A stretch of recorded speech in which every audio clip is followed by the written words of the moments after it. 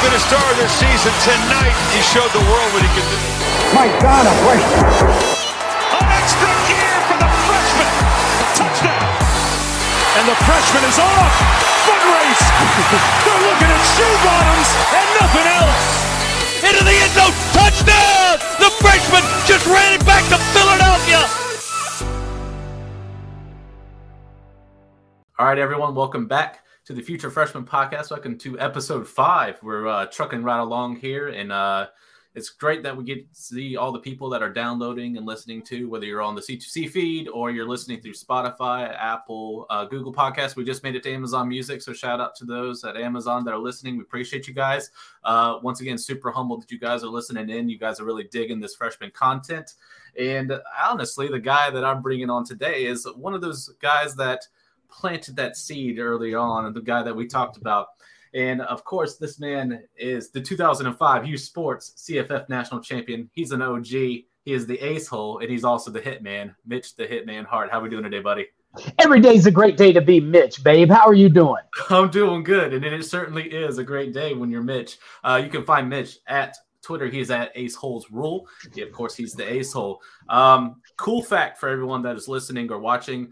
Me and Mitch sat here, and the Future Freshman Podcast was originally, there as well. But the man that I give credit to that gave me the big fish, small pond was this man right here, Mitch Hart. Mitch, tell him about what you used to do on radio and how you talked it up and stuff like that, and just how Big Fish, Small Pond is now living through the Future Freshman Podcast. But just tell us a little bit of that before we kind of move on to some housekeeping. I tell you, Brandon, when you say 2005 national champion, it just makes me feel even older than I am, man. That was 100 years ago. You're the man. There you go. Okay, so I had a fantasy sports show 100 years ago, and I actually began my radio, and it was on the radio. So there was no podcasting. I didn't even know what a podcast was in 2005. But one of the things that I shared with listeners, because I was in Southeast Texas, and our closest major program was U of H. And U of H is just it was at a time, too, where it just wasn't a huge program. Right. And when we started talking about U of H and Rice, and we would get a recruit, a 3-star type recruit in that area back then, or when U of H got a 4-star recruit, I started sharing with people how important it is when that one big fish comes to our little small pond and how much of a difference it can make. And what I started to do is I started to do research on kids that were getting good Rivals rankings, good 24/7 rankings, that were going to non-traditional schools. And I'm not even to say not like even Power 5, but say a kid was going, instead of going to USC, he was going to CU. So you knew that his path would be clear. Instead of someone going to Michigan State, they were going to Central Michigan. So you'd be like, man, Antonio Brown 100 years ago. I remember Antonio Brown. I remember talking about him as a freshman. Kid was dynamite and electric, but just had some issues. And you could tell he has some issues. He had some issues and just didn't get to the big school, but the guy was great. So I love taking those. And now the recruiting lists are great. The work that you guys are doing on campus to Canton is great. You can see where these guys are going. And we may even bring up a couple of today. Big Fish, Small Pond. Very good to go fishing in those ponds for your fantasy greatness. I absolutely agree. So there's the hype right there for the Big Fish, Small Pond. Also, a guy that we're going to talk about in the first segment is a guy that kind of reminds me a lot of an Antonio Brown, minus the quote-unquote issues. So we'll see how that goes. A little housekeeping before we get started. One, I want to thank his name is Sick Edits HD for collaborating with the brand new intro. You actually will see that at the start of this one coming up when it goes live here on the YouTube show, and you'll hear some of it on the actual podcast itself. So shout out to him. Thank you for the video. He does amazing hype videos and stuff for the NCAA. So if you're big on just watching cool highlights on individual players or teams, he's a really good guy to kind of check out. So it's Sick Edits with a Z HD on YouTube. Please go check him out as well. Like I said, just get hyped. He's got some good ones. You'll be ready for the NCAA. You'll be ready for spring games for sure. If you haven't heard already, the team has put out a brand new freshman and supplemental guide for anyone that is playing in C2C this year. It is fantastic. Mitch, if you want to speak on it for just like a minute or so, you're a guy that just moved up to the NIL subscriber thing. So tell them how you like it from a consumer, point of view. Yeah, I do not pay for a lot of content because I find myself able to find good tidbits. What I just pay for a couple, and this is one of them. The guide breaks it down. It breaks down almost every freshman you're going to need to know on this freshman supplemental guide, and it does it in a very personal level. And what I mean by that is we can almost all find out how fast the kid runs. If you type in top end speed of Javante Barnes, it's going to say that he's at 24.48. It's like 2 things down. But what this does is it's a person's perspective on how Javante runs, how he looks, how fluid he is. And it gives you some insight of maybe, sometimes you just want to hear that one thing about a player where you're like, oh, that kid did this. And I'm going to drop a little tidbit in a minute about one of the folks that we do. When I hear something special and you read that, then I think, man, that guy's going to be a very good athlete. It's excellent. It's definitely worth the money. And if you want to be competitive today, you're going to need to keep up with all the information you can. Absolutely. Thank you, 1, for getting it, but 2, for giving us honest feedback. And, you guys heard it here first as well. I just want to point out that the guide itself is only $20, but if you move up to the NIL, which is $50, I know it's $50, but it's not just this freshman supplemental guide. The Devy guide's dropping for those that are playing Devy. And if you didn't hear the announcement, there is a CFF guide that's going to come. We're trying to do it early July. So maybe a Independence Day-ish type situation. Can't quote the say, but early July is what we're looking at. If you got the $50 subscription, it automatically just gets sent right to your email. So then, boom, you can click it. You have all the information you need. Boom, we're getting ready to jump into CFF drafts, whether you're playing redraft, you're doing keeper leagues, which me and Mitchell will talk about eventually. But and then, of course, we got Dynasty, and this is what and we'll bring it back around. This is what this podcast is about. It's getting you ready for your freshman drafts, or if you got some supplemental, knowing the value, but knowing what to expect from these guys when you're doing it as well. One more thing, of course, you see it on the lower bottom there, is that we still have the Prize Picks thing going on. You can use the code CFFU to get the matching deposit up to $100. Once again, I know I keep saying every week, but building your bankroll. So we got March Madness going on. My Tar Heels beat Baylor. That's great. I mean, it ruined my bracket, but I'll take that bracket loss because we need it. Yeah, you know what I'm saying? Like, they're coming together, right? But you can, do some prize props, whether it's going to be on fantasy points. You can do it on rebounds, points, assists, things like that. There's all different kinds of ways that you do it. So build that bankroll up.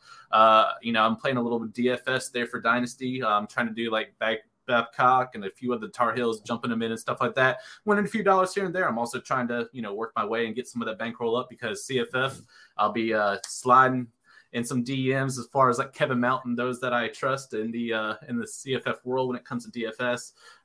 So I'm just trying to build that bankroll, but we can do it now, whether you're doing NASCAR, golf, it doesn't matter what you're into. There's sports to be had, and there's plenty of things you can do. So please check out Prize Picks, great app.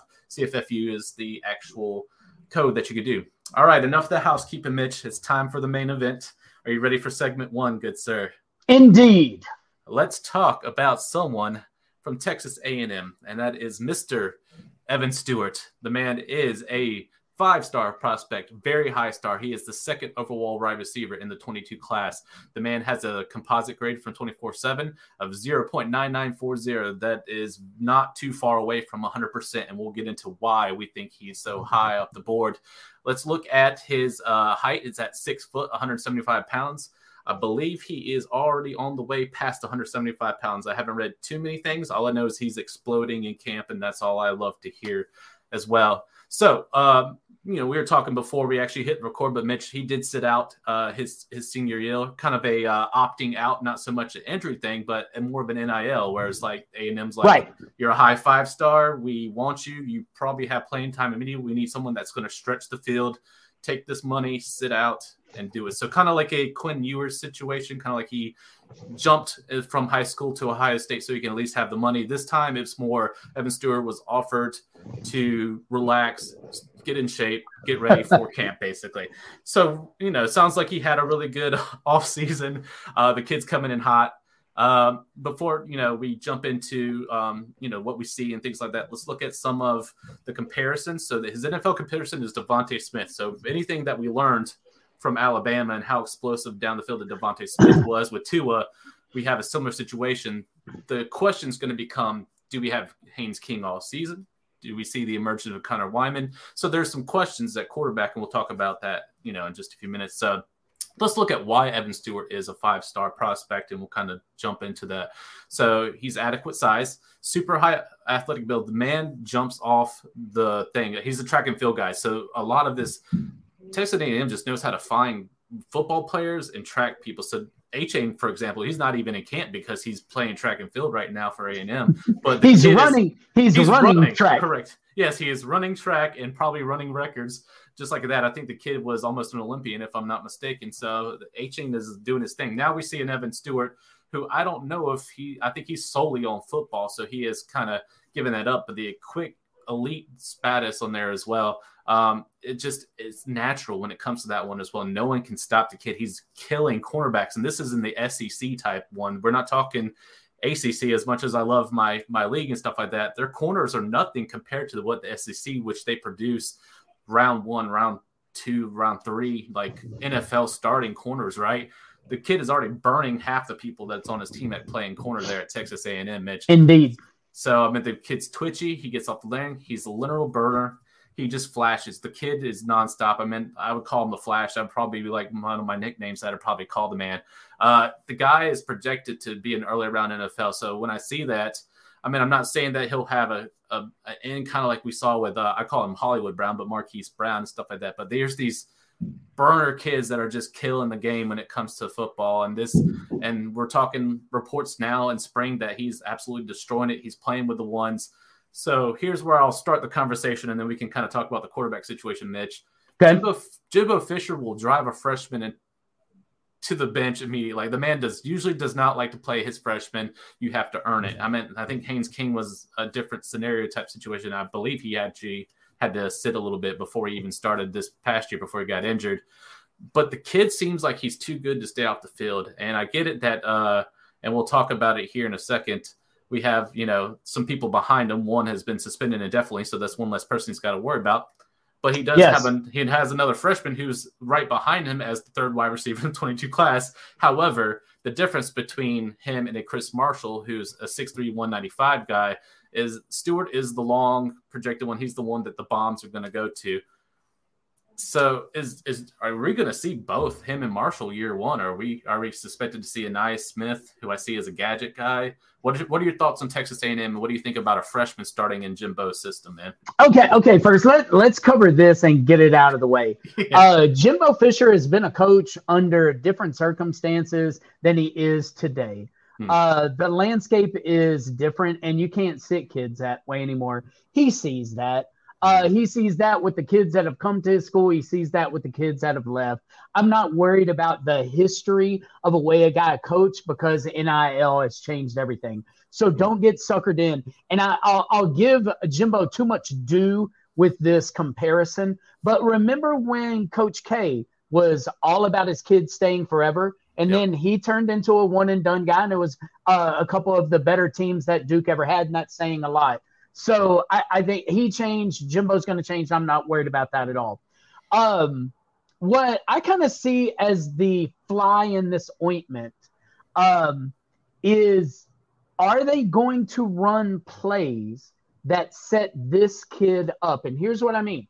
I hear you with all of the track stuff. One of the things, if you ever want to look up who is the best athlete, go to the triple jump in a track meet. That's where the kids are. And the kid took second in 5A in the triple jump. He won the long jump. So his athleticism is great. But what I see isn't that long bomb that's in every offense. He beats people off the line. He is outstanding off the line of scrimmage. But what that means is you have to run plays that are just a beat faster than a bubble screen, because by the time you faked and thrown over there, this kid's already made his move. So while I'm sure he can beat people deep, he's wide open very quickly. And I'm just curious because A&M hasn't had that guy in a while. Mm-hmm. And Jimbo hasn't had that wide receiver in my memory. I look back to a couple of Jameis's teams in Florida State. It's not that way. Yeah. So he has a weapon, unlike one that he hasn't used. Yeah, well, I'm definitely not going to say ever, but it's been a while. Yeah, so the bad for me. His quarterback situation is fluid. We don't know which guy is going to win the job. But worse than that, what happens is you don't get to build a rapport with your QB. As a young wide receiver, you would definitely love it if any of those guys were the guy.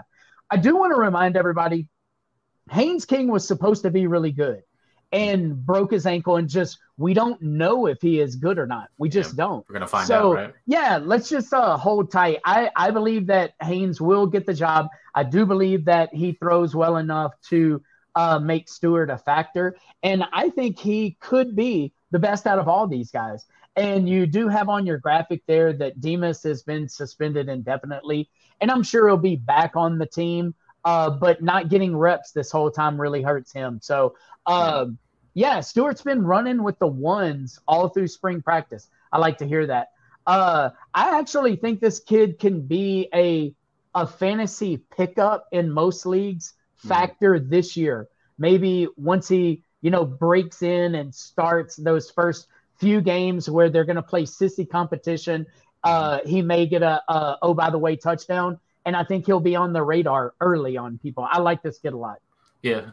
And I was going to, kind of jump in. When it comes to Dynasty, we all know, you're going to have to take this kid in the first round if you're doing a freshman draft just because of the pedigree where he sits in, and now the opportunity his stock is just going to rise completely. But in redraft, it sounds like he's still going to be someone that's going to be a waiver wire darling, we like to call it. I don't know if he's being drafted. I don't know. By the time we get to July or August, there might be enough rumblings to where they're the kid's starting in the lineup. So let's take him in late rounds of a CFF draft. So it might get to that point. I'm not saying it will, but I'm saying the waiver wire priority is going to be top dollar probably for this kid. And he's one of those guys that you can play into flex to start. And then he could even be a wide receiver 2 or solid wide receiver 3, depending on how many wide receivers you have in the lineup. In the Debbie look and, C2C, and all of those C2C stuff. Mm-hmm. I actually don't have him as Devontae Smith. I have him as a slightly smaller Jerry Jeudy. He has very dead-legged right leg juke. It seemed to me on video it was his best juke is when he's on the right side of the field with his outside leg he plants and goes in very Jerry Jeudy-like. And what I keep reading that I like already is his route running. They just keep talking about his routes, and that's more Jerry Jeudy than Devonta Smith.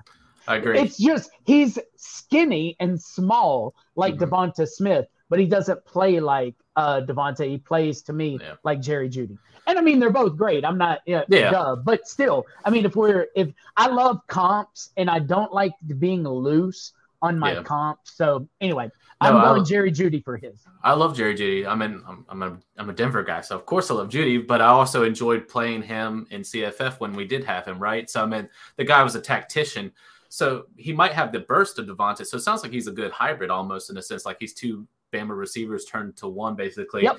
And we'll give a shout out to our guy, Matt, big wide receiver guy there on Twitter. 20.9 miles per hour, which is above the 20 miles per hour you want to have. The only thing is the Newtons, it still passes the 6,000 marker, 6,713, but it's a lot lower than what I thought. But I think because it's speed versus mass, and the kid is only 175 pounds, he increases the weight room, but he still keeps the speed, which I think he has. I don't think he loses a step. You can see in your picture, look how small that guy's arms are. He hasn't been bench pressing much. Yeah. But see, he doesn't press coverage. Now, this is with high school kids, not SEC kids. Right. But press coverage, he beats with his feet. Mm-hmm. He dances by you, and he has kids looking like Frankenstein. Now, again, it's not going to be that easy in the SEC, but I'm not worried about his skinny arms. He's going to be just fine. And he'll bulk up when he needs to. He can run. He's going to be good. This is definitely a good guy to keep on your radar. And if you're in a long-term, C2C league, this is a guy to get. All right, for CFF, we're talking freshman. Are you taking him in the first? You're going to pass on him? Or are you looking? I mean, different teams are different, but say you have a need at wide receiver. Are you going to pay the top price for the man, or are you going to take another guy maybe in value at in the first round? I know in our dynasty there are 12 teams, I don't think he's 12. He's probably 16. Okay. So I think he's overall with quarterbacks and running backs, right? Is yes. What you're talking about? Okay. Yes. If we're in a drafting this year's freshman, I do not think he's a first round pick, but I could see you picking him in the second and being just fine. Yep.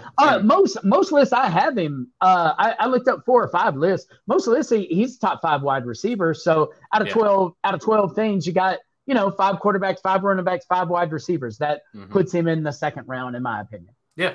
I mean, I could see him drop into an early second. However, like I said, it depends on spring. It also depends on when you draft. If these guys are drafting now before, say if you couldn't wait and stuff like that, you might be able to get a value on there as well. By the time we hit, May, June, July, whenever these freshman drafts are all you got to do to boost your draft status is to have 70 yards and a touchdown in the Aggie spring game, and it will solidify him as a first round he's going to jump up. Selection. Yes. Yeah. Absolutely. So, I mean, what else nicer can we say? Evan Stewart, look for the man. The guy is going to make a difference. It don't matter if it's redraft, Debbie, C2C. The kids, it's skyrocket. The sky's the limit. Pick the kid up if you can. Let's move on to our next guy. Cool. And that is the running back, Javonte Barnes. He is committed to Oklahoma. He is a 6 foot, 190-pound guy. 10th overall running back in the 22 class on there. His sports grade for 24/7 is 0.9535, so very high 4-star. So I had to go find some information. So I went over to Soonersports.com. So he was, of course, the 2021 Under Armour All-American. He was the first team in Nevada in the prep school as well. After rushing for 567 yards and 11 touchdowns in his 6 games. He also rushed for 1,022 yards and 13 touchdowns on 126 carries as a sophomore in 2019. So the kid was all over the place. He averaged 8.1 yards per rush. Not too bad. And then he was Nevada Prep's All-Southern Nevada honorable mention pick. 2020 season was canceled, unfortunately, to COVID, so he lost his season. But he chose the Sooners over Alabama, Florida State, and USC, of course, that was probably before the Riley switch over and stuff like that in particular. So the kid is looking outstanding. Here's the good part. Here's what we're hearing, right? Eric Gray and Marcus Major, they are the incumbent veterans. So they're the ones that are kind of leading there, especially Eric Gray. He's the one that's holding a lot of the running back meetings. We have the legend of DeMarco Murray, who we know from NFL fantasy, of course, played at his alma mater there, Oklahoma, became the Dallas Cowboys starter, and he really kind of made his name in the fantasy world. So now he is their running backs coach. So he's saying that Eric Gray is kind of leading the charge, but him and Major are the guys that are mentoring Barnes. But Barnes is getting a lot of looks and a lot of work. He's actually filing in with Major and Gray when it comes to first team and second team. So here's the situation. We still have Gavin Sawchuk, who's the 7th overall running back in the 22 class. He's got a higher deposit, but not by much. It's 0.9584 versus 0.9535. The difference is Sawchuk is 5'11", 185 pounds. So he seems to be more of the pass catching type situation, whereas Barnes seems to be the more of the traditional Oklahoma back. Barnes reminds me more of Kennedy Brooks. I'll be honest. Like if I'm choosing between the two, I like that. But Sawchuk is not in for spring. He does not show up until summer, which does not give him an advantage. Whereas Barnes has already got the playbook. He's understanding what Variables is doing. He's got the mentorship already going on with Gray and Major. So I see potential. The kid rumbles, and that's what I like. That's what I saw in the report, that he can drag defenders down. He does not go down on first contact. So this guy is relentless. He looks for the hole, and he's just going to make you pay. So if you get in his way, he's going to truck you. And that's what I like about Javonte Barnes. The kid is a baller, and that's what I like about it as well. Impressive jump cuts. So the kid's mobile in there as well.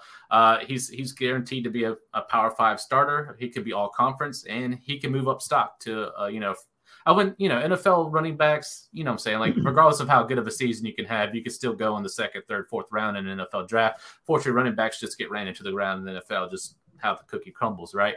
But as far as someone that can project himself higher, if Barnes gets a hold of this system before Sawchuk, we could see a Barnes 1A and then Sawchuk 1B, or maybe even 2 if we're looking at our running back by committee, which I don't see a lot of Oklahoma, because Brooks kind of just took the ball and ran with it when he could. Eric Gray just kind of fell off. It's because he's a lot better than Eric Gray, but keep going. I'm listening. Yes, and we'll talk about it in just a second. So here we are. I didn't get a chance to get the big wide receiver guy analytics before recording, but from what I hear, he's in the 21, 22 miles per hour when it comes to that as well. His Newtons are high because at 6 feet, weight and mass of 190 pounds, and the way that he runs, he's significantly higher. So I think he's over the 7,000s when it comes to the actual Newtons itself. So he's showing all the tangibles as far as analytics. If you look at the tape, it matches the tape as well. And now there's opportunity, and he's already in the system. And I don't know if he ever lets go of that situation. If I were him, I would, eat it up as much as I could and don't even give Sawchuk a chance. Just be like, bro, you got to transfer out. I already got this playbook, So let's talk about it. What are your thoughts on Barnes? What did you see? Your thoughts, and then where do we see him in this lineup this year and next year? Okay. Well, the best thing for him is his incoming freshman buddy Sawchuk is gone. I do think that they wanted him to be the home run hitter. Sawchuk, I think they saw him as the pass catching back, and that Javonte was just going to be one of the other guys in the room.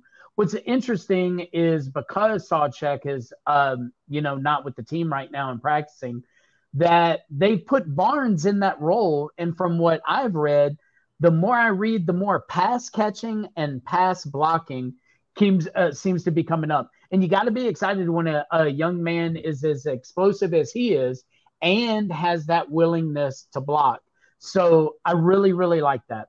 What I particularly don't like is that he is a hard-nosed runner, but he doesn't seem to have a lot of wiggle. I'm curious to see what he does when he catches the ball. Those things tend to not mix. So that's sort of a mixed review of, a guy saying, well, he doesn't have a lot of wiggle. He can run over people, but he catches well.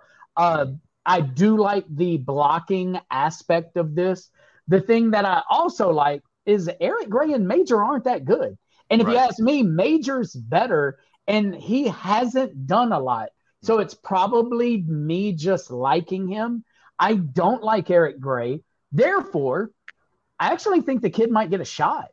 Yeah. And new coaching staff, they're not going to want to give him a lot of rain right out of the gate. But if the other two guys falter, they're going to have quick triggers because Gray and Major aren't their guys. So I like the kid. Now, another thing that if we continue to talk about this, your picture on the screen says it again. Look how skinny Javonte Barnes' arms are. On this one. If you look like Trayvon Citizen's arms, they're huge. Well, he weighs 215. The difference in 6 foot tall and 200 pounds and 6 foot tall, 215 is upper body. And why I say that is Javonte already runs strong. So he has a good lower body already. He can be 215 by October. Now, I don't know if he will, but he could be, because that picture is of a kid that benches 210 pounds, not 310 pounds, which he could if he hits the weight room. So what's interesting is when I watch him, I like him more as a power back, but he's getting reps in the role as a third down back. Now, that could make it to where he fails, goes to the bench, and we never hear from him again. Or they could coach this kid into being really good. What if they do that? What if DeMarco Murray is right? And he knows a little bit about being a running back. If he's right, this kid could be the starter for Oklahoma next year. Yep, I agree. I did see where DeMarco said that he's very excited for Sawchuk to enter in the summertime, but I think he's just wanting to get all of his guys in there and just to see what he truly has. I think that's what he meant by it. I don't know if it was more like elation, like, oh, yes, finally get Sawchuk, he's going to be the guy type situation. I just think I don't think it was. I think it's more like he's quoted, all four is going to be there. A lot of times you come in as a right tackle. You're young. You're a right tackle. You're a big kid from Ohio. You go to Notre Dame, you're right tackle, but the left tackle gets injured. You got to slide over there and become a man very fast. Yep. Sometimes it crushes kids. Other times they say, yeah, remember as a freshman when the senior got hurt, he came over and never looked back. This just feels like he could be something. So again, like in the the dynasty drafts and C2C drafts, he should not be slept on.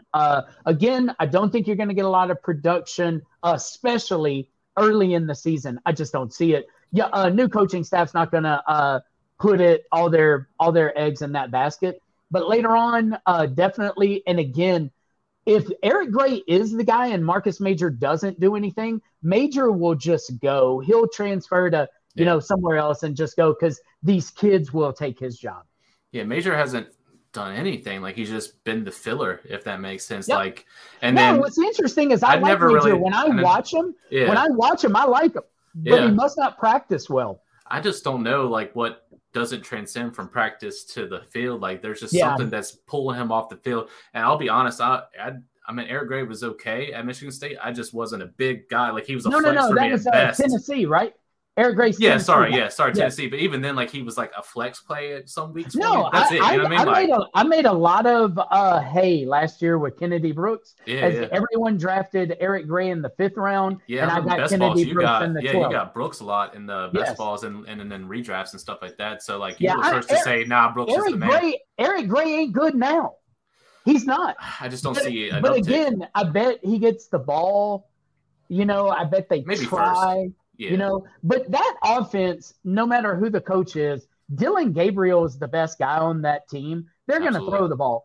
And, I mean, I'm sure these guys are going to be serviceable, the old guys, Gray and Major. But that's what I'm saying. Like, don't sleep on Javonte Barnes this year. No, it could happen. This is not it's not totally different than Stewart. Stewart's just already in the starting lineup. He's just behind a couple of guys that will get the ball before him. But I would consider Javonte Barnes clearly a third option when Marcus Major isn't good and Eric Gray isn't good either. You just never know. I like it. It has legs. This kid has a chance to be an early contributor. Yeah, the kid could go straight to just third down situations or the catching in the guy. He could be the one that starts in the gadget, but eventually works his way. Like, Eric Gray was supposed to be the guy, and the Kennedy Brooks just took it over. You know what I'm saying? Like, this could be the same situation, or we could just see Barnes and Sawchuk, and the other two were just like, it was a good run, but these two kids are way better as freshmen than you guys are as junior and seniors. And no offense to them at all. I mean, I'm sure, like I said, college players, they're kids, but at the same time, like, we gotta look at the meat and potatoes when it comes to fantasy, because we need the points, right? So if we're going to look at someone that's going to split time to start, I like Barnes over both Sawchuk and Major, basically. We just got to see what Gray's going to do, basically. So real quick before we move on, what do you think as far as a freshman draft? We're not looking at a full 2020 production, but 2023 could be the year. Where do you see him dropping as far as a draft? We'll take supplemental out. We'll just talk freshman as far as a freshman draft. What are you thinking? I think it's very much in line again with this second-round kid. Yeah. This kid that if you go much longer – there are factories of fantasy, and the Oklahoman running back is a points factory. It's been that way for a long time. That's why everybody thought Eric Gray would be a plug and play when they already had a kid. So Oklahoma, I know they got a different coaching staff, but we've already been through a couple. Oklahoma has a good offense. Now what's interesting is how would that translate to the SEC? So that worries me a little, but it's not like the SEC plays great defense, but it's better than the Big 12. Yeah, I see this kid second rounder. How about you? It depends. So if you have like what we're talking about, 12 teams, you might be able to sneak them mid to late second. If there's a 14 team, you can kiss it goodbye. He'll be gone second because there's just not as many options. There's more teams. Like, for example, our Dynasty League is 14 teams. You know what I'm saying? So it's like, I do not expect Javonte Barnes to be sitting there in the third round unless – ours is supplemental too. So there's some nice ones in the waivers, and I'm not going to say it for strategy purposes. Yeah. But there's some waivers out there for supplemental that I'm like, I might want to take my second, and I have traded my second away so I could, I made some moves and stuff like that. So it's either I have to trade to get another second back, whether that's trade with Jared or whatever the situation, or I'm going to have to wait and see because now I have 2/3, and now I'm like, well, one of these guys eventually might drop. I just don't see it being Javonte Barnes, if I'm being honest with you, especially in a 14-teamer.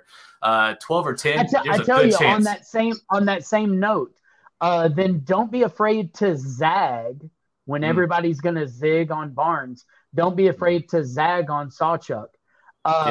Look, we're still talking about the kid, and he ain't even with the team. He was ranked 7th in your – he's ranked 7th in the class anyway. He could fall, but for NFL purposes, he comes in at 5'11", $185. He'll probably max out at 5'11" in that 199 range. And as you've seen with most of the guys, if you don't weigh 200 pounds, you better be a stud athlete. And I don't know if Sawchuk is that guy or not, but for the NFL, Javante Barnes coming in at 200 pounds as a kid, freshman, that equates to a 220 kid. Yeah.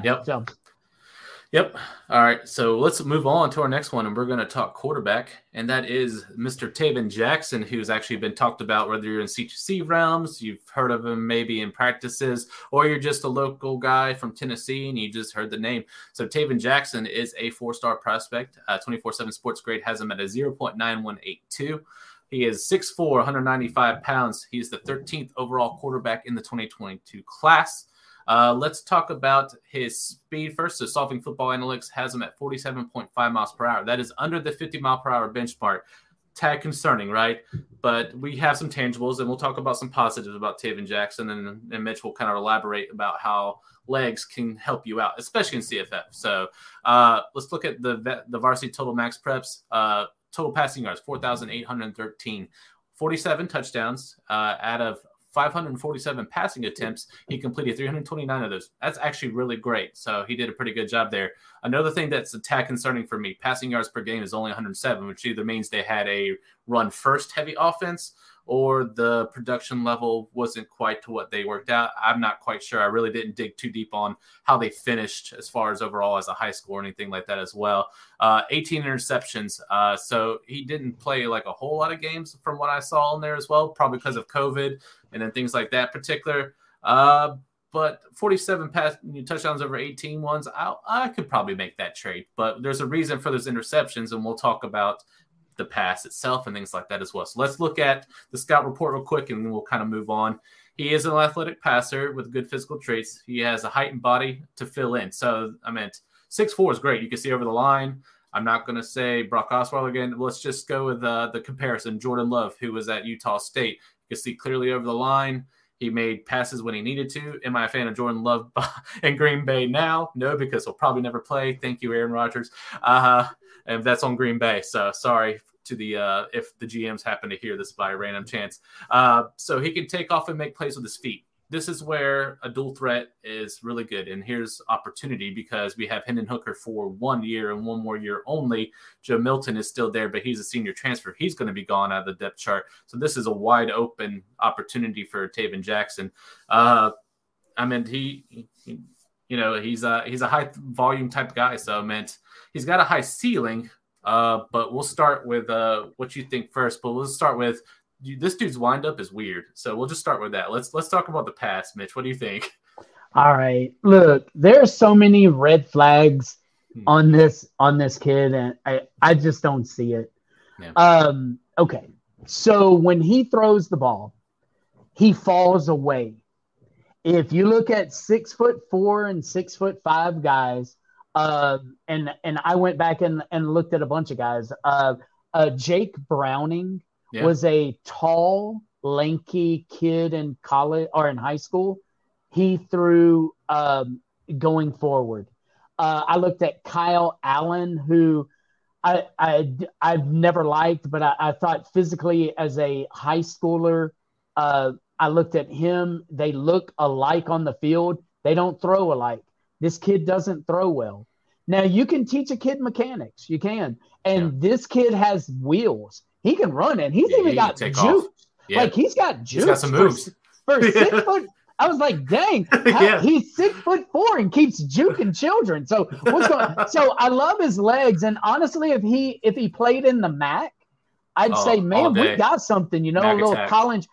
Dustin Crum. I looked up Dustin Crum in high school. Dustin Crum was better than him. He just was. Here's what jumps off the page. This kid didn't throw a lot of passes and threw 18 interceptions. I'll pass. There's, again, I don't have a list like everybody, like C2C. He ain't the 13th quarterback in this class. He's not.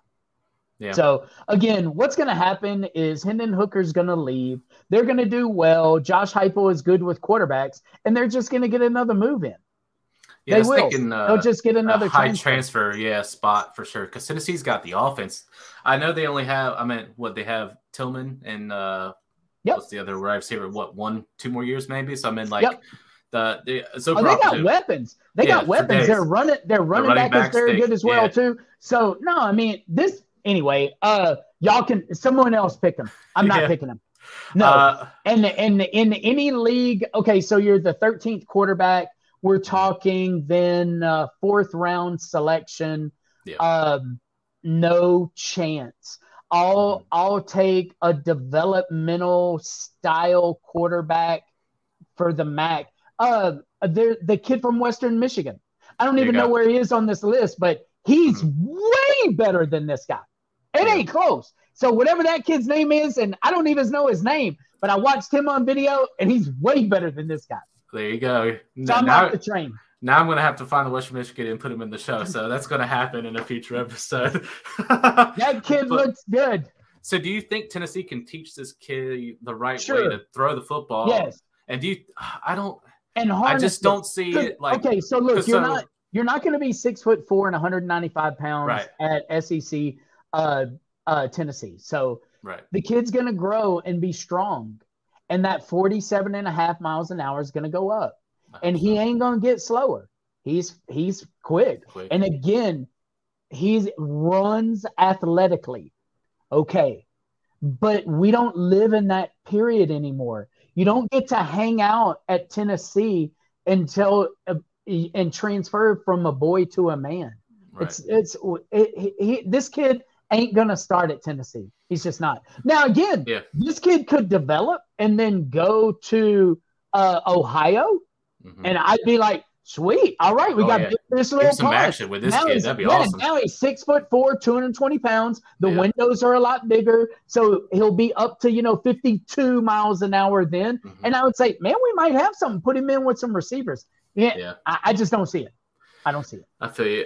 Even the scouting report says, even with the opportunity, he might not start. Like I said, this could be an easy transfer in for one of these high-profile quarterbacks. They just, want to find a spot in the SEC. They want to make their name, go to the NFL. This is a great spot to do it. Taven Jackson, and we do hope, he does develop and things like that. So let's look at drafting. The kid, I would say 4th round if we're picking. I'd rather take a guy like Terrence Gibbs with the upside at Georgia Southern, even with, what I'm saying? Because I'm looking between production between the two. Even if he starts, it sounds like it's going to be maybe a rough going for the kid. It's a big jump. This is a big comparison between his high school and I'm being serious. I would really like to read about this kid to see why they think he's 13th. Because it's got to be the running. It isn't production. It isn't production. It's gotta be a dual threat. But there are a lot of kids who can run. If you're drafting today and you're listening to me at all, pass.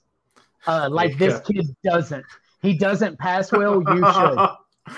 A burn. You heard it here first from Mitch, the Hitman Hart, holding no punches, putting everyone in the shooting star press. I love it. All right. Let's move on to the Big Fish, Small Pond. This is Mitch's bread and butter that's now alive at the Future Freshman podcast. And we decided to go with one Jace Wilson. He is a 3-star prospect from 24/7 Sports, the grade of 0.8626. He's 6'4". He's 185 pounds. He is the 127th wide receiver. So we dug him deep out of the bin to talk about him today as well. However, let's look at some of the stuff that he's got going on. Total receiving yards, 947. Average receiving yards, 11.1. Catches, 85. Receiving yards per game, 39.5. Both that and the average, a little concerning. So we'll talk about that a little bit as well. Receiving touchdowns is 6, and he only played 24 games at a max or a prep school type situation.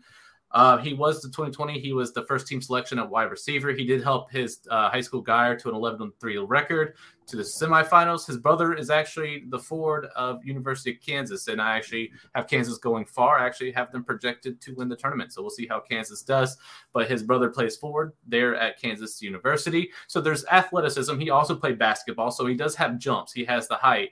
So he's got height. He's got probably a good vertical jump, if we're being honest, right? Did you look at his stats? I did for a little bit, yeah. But the senior year, then we'll talk about that. No, it's basketball stats. Oh, no, I didn't get to see the basketball stats, just the football. Yeah, not a rebounder. And that at 6'4", it was concerning. I rewatched his tape, and he does not body up like a 6'4" guy does. He actually plays smaller. Now, that's not that bad, except what I've already read is the kid is putting on weight. Now, again, I haven't seen pictures of him. Again, I'm going to bring this up. I'm going to continue to bring it up every time we talk. If you notice the picture of him, he also has skinny arms. Yep. So powerful, he can jump, but he doesn't use his body. So just nickel bet, knowing dynamics. And his brother pushed him around. Yeah. And easily. His brother is a man. He's a big guy. And he treated him like a small guy. So he's actually a big guy, 6'4", 185 pounds. Geez Louise. Yeah, but he plays small. So what I want to see is, can that staff at UTSA bring out the dog in him? Exactly. If they can bring out the dog in him, he could be something. Now, I want to share with you guys something else. The kid's shoulders are very round. And if you've been around athletes, what that means is you can put on a lot of weight, okay? This kid can put on weight. What I think he's going to turn up being is like a little tweener. I think he's going to be 6'4", 230 pounds. Ooh. And he's going to be an animal type of guy if they can bring out the animal in him. I just worry because he doesn't play like that.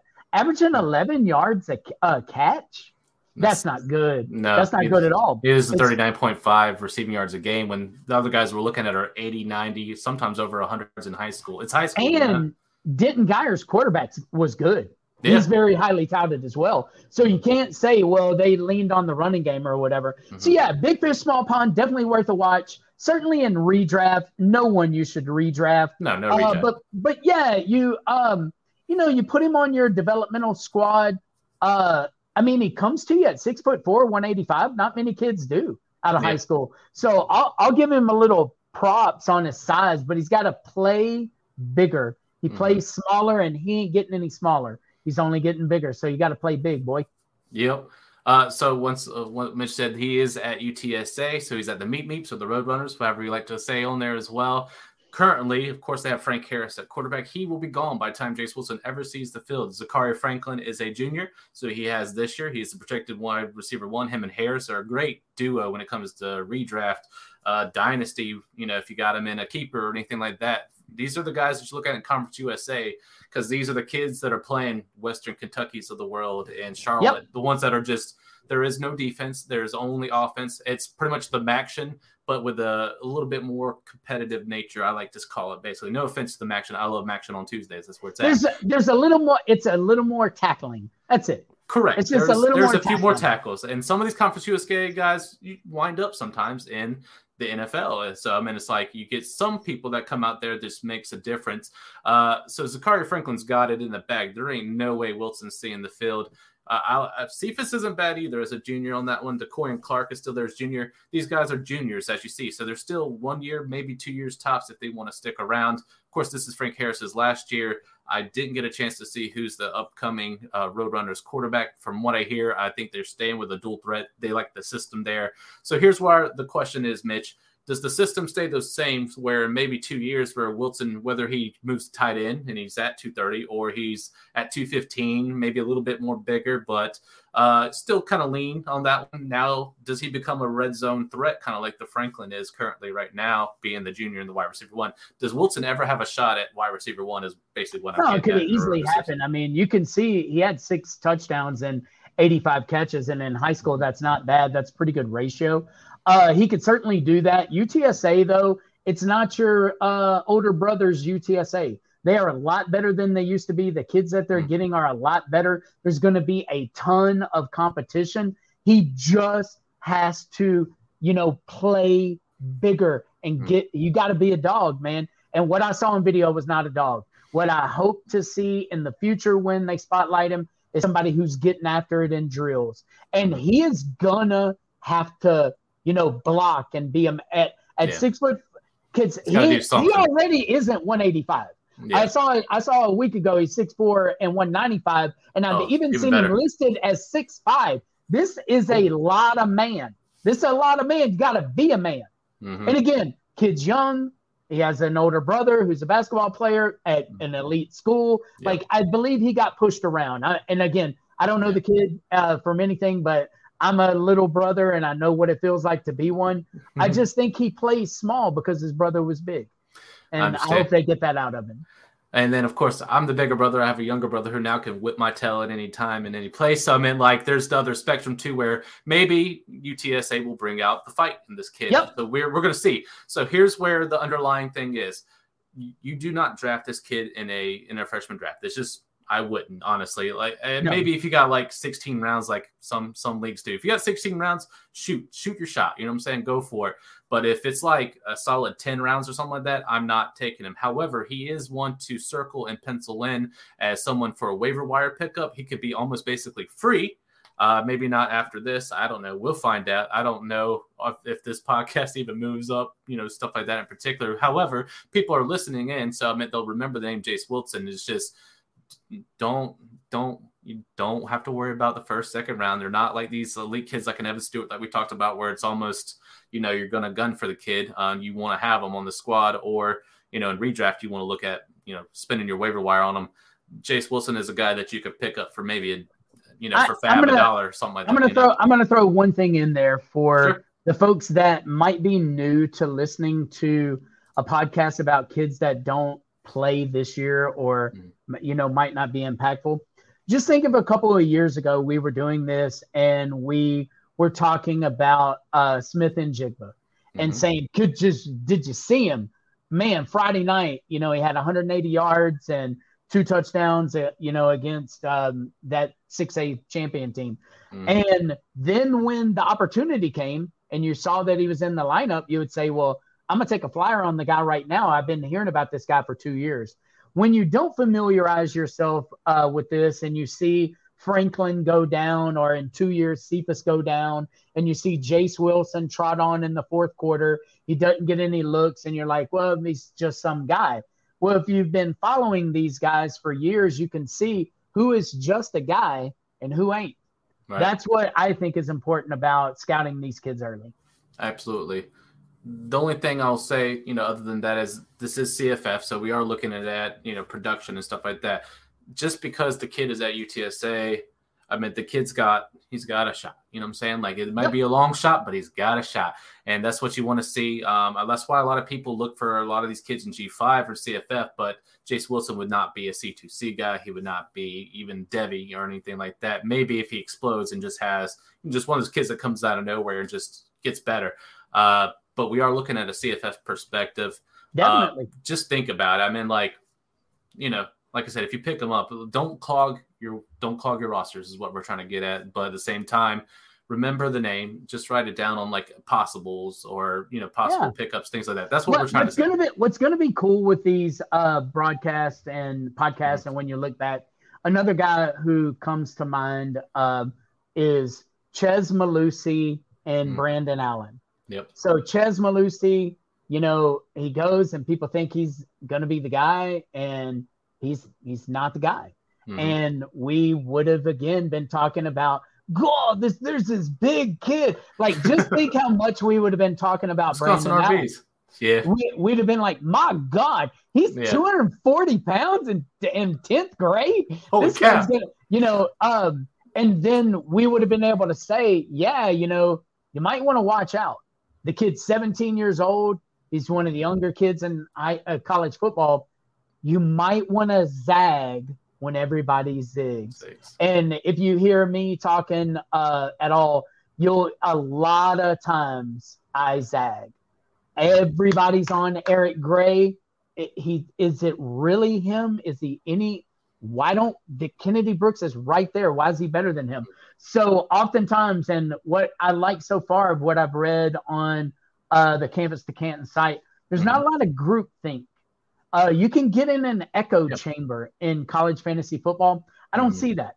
And again, like I don't see it compared to even what I see with, the way a kid runs and I read and I was like, well, I didn't really see it that way, which is a good thing because you want varying opinions and you want to try to get as much information as you can. So it's you guys are doing great work. I appreciate that. A common example, and you'll hear the podcast before you'll hear this one. We're going to do our summit rankings. Everyone's different. Nate is a systems guy. I'm an opportunity guy. You know what I'm saying? Like I look at the opportunity in the window. I also favor the younger players over that one because I'm looking at it in a dynasty perspective. However, for doing redraft, I'm completely different. I'm looking, pretty much who's the studs and who's made a clear claim at the starting lineup. That's kind of what I'm looking at. Whereas Nate is systems. Jared and Chris, Moxley, they think differently. You know what I'm saying? So it makes it really interesting to hear the different points of view. And that's what you'll know. I mean, we talk about our buddy John Lobb, like he's an OG, been at it just as long, if not, as much as you have. He has a difference in opinion too. And then, you have the guys that are over at the CFF side. So Bainbridge, who's been doing it for a while. So has Joe. I mean, they have differences and stuff. That's the great thing about, CFF can kind of be echo chamber, but at least there's differences that you could do. No, it is. And the reason that I bring it up is because the NFL is so commercialized that almost every list is the same. Mm-hmm. And college football on some lists get very similar. For instance, quarterbacks. Almost everybody has all the quarterbacks and they pick them in a row. The two positions that still ain't that way are running back and receiver. They vary wildly. Marvin Harrison being the 28th pick in a draft or the 56th pick because, people are like, well, it's Ohio State. And, anyway, it's good. But that's why it's going to be a super fun season. And this year among not totally different than any year, but like once you get past the Ohio State guys that are the guys everyone's going to draft, those three, the triplets, Oklahoma has changed. Clemson has changed. Alabama's skill, besides Bryce Young, their skill set players are all going to be different. Every player is going to be different. Texas and Texas A&M, different. USC, different. Oregon, different. Nebraska, different coach. Mm-hmm. So this is going to be a year where you're going to get some guys that you like and say, all right, I got my guy. I got my guy. My guy fell to me. So it's going to be a fun year. It is. And we can feel it. And I think Mitch can too, that you can feel the rise of CFF. Like I'm not saying it's going to be commercialized in like the next 2 years, like NFL, but it is growing substantially. We're seeing guys like a Josh Pate from, Last Kick and stuff like that there. He's even, been mentioned and talking about, all right, show me how to play CFF and I'll play it and then I'll get the word out. So I meant the guys like that are influencers in the college market. Now Herb Street's gone to Amazon to do NFL, but we still got other college guys that we can reach out to or mention in the comments and stuff like that, or just hold a sign like Jared and just tell people play CFF on the national scale. That's the way to do it. I like it. So, Mitch, I want to thank you for coming on, my good friend.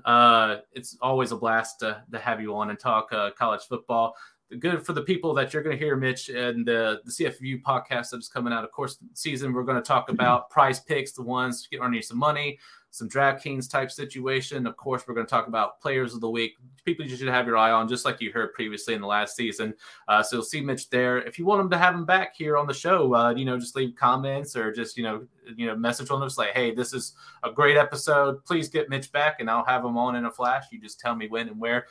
Mitch, tell the people where they can find you and tell them about the cool best balls and things like that you got going on, man. So, you can follow me on Twitter at AceHolesRules. And for anyone who's thinking about where did the name come from, the very first pro football fantasy draft that we ever did, it was in 1992. And we decided to do an auction like baseball because we had played fantasy baseball for 2 years. And everybody that I bid on, everybody bid them up. So every guy I got was just overpriced, and I was so mad. And I was like, you guys are a bunch of ace-holes. And I was like, that's going to be the name of my team from now on. So, yeah, so that has been my team name. But, yeah, I look forward to – I'm going to put out some of my list and drop them down for NFL and for college as well. This is a very open NFL rookie season. So also, too, at the top, just a couple of guys who are consensus, Breece Hall and such, and then a long line of guys that are all in the mix. And I think this is going to be the year a skilled player can make up some ground in the NFL. And that's very difficult to do in the NFL echo chamber of fantasy football. This is the year to make some hay. Absolutely. Once again, you can find him at Ace Holes Rule on Twitter. Countless opportunities to watch. The good thing about Mitch, he'll leave best ball drafts. He'll leave you our redraft keeper. There's always something great, whether it's CFF or NFL. And I always got to pick 12th. That's weird. Hell? What's up with that? Every time I get 12th, I hate the turn, but I'm getting better at it. So remember Chris Rodriguez in the fourth round. He keeps going in the fourth round to me. I keep picking him. So he's aboard the Chris Rodriguez train. Choo choo. I don't understand. He is the most popular 37th pick in the draft. There you go. That's awesome. But please follow Mitch. Like I said, he does NFL, but CFF, he's a great follow. Please do that. I'm Brandon T. Sanders. You can find me at CFF University. Please follow us over at campus2canton.com. Like I said, they have multiple tiers there, but the NIL tier is where you can find every single guide. If not, the guide is $20 per one, so it actually is cheaper to do the yearly versus each and every guide, so please do that. Once again, shout out to Sick Edits HD from YouTube for the intro. I highly appreciate it. Be kind to one another. Have a great week, and we will see you next time. Peace.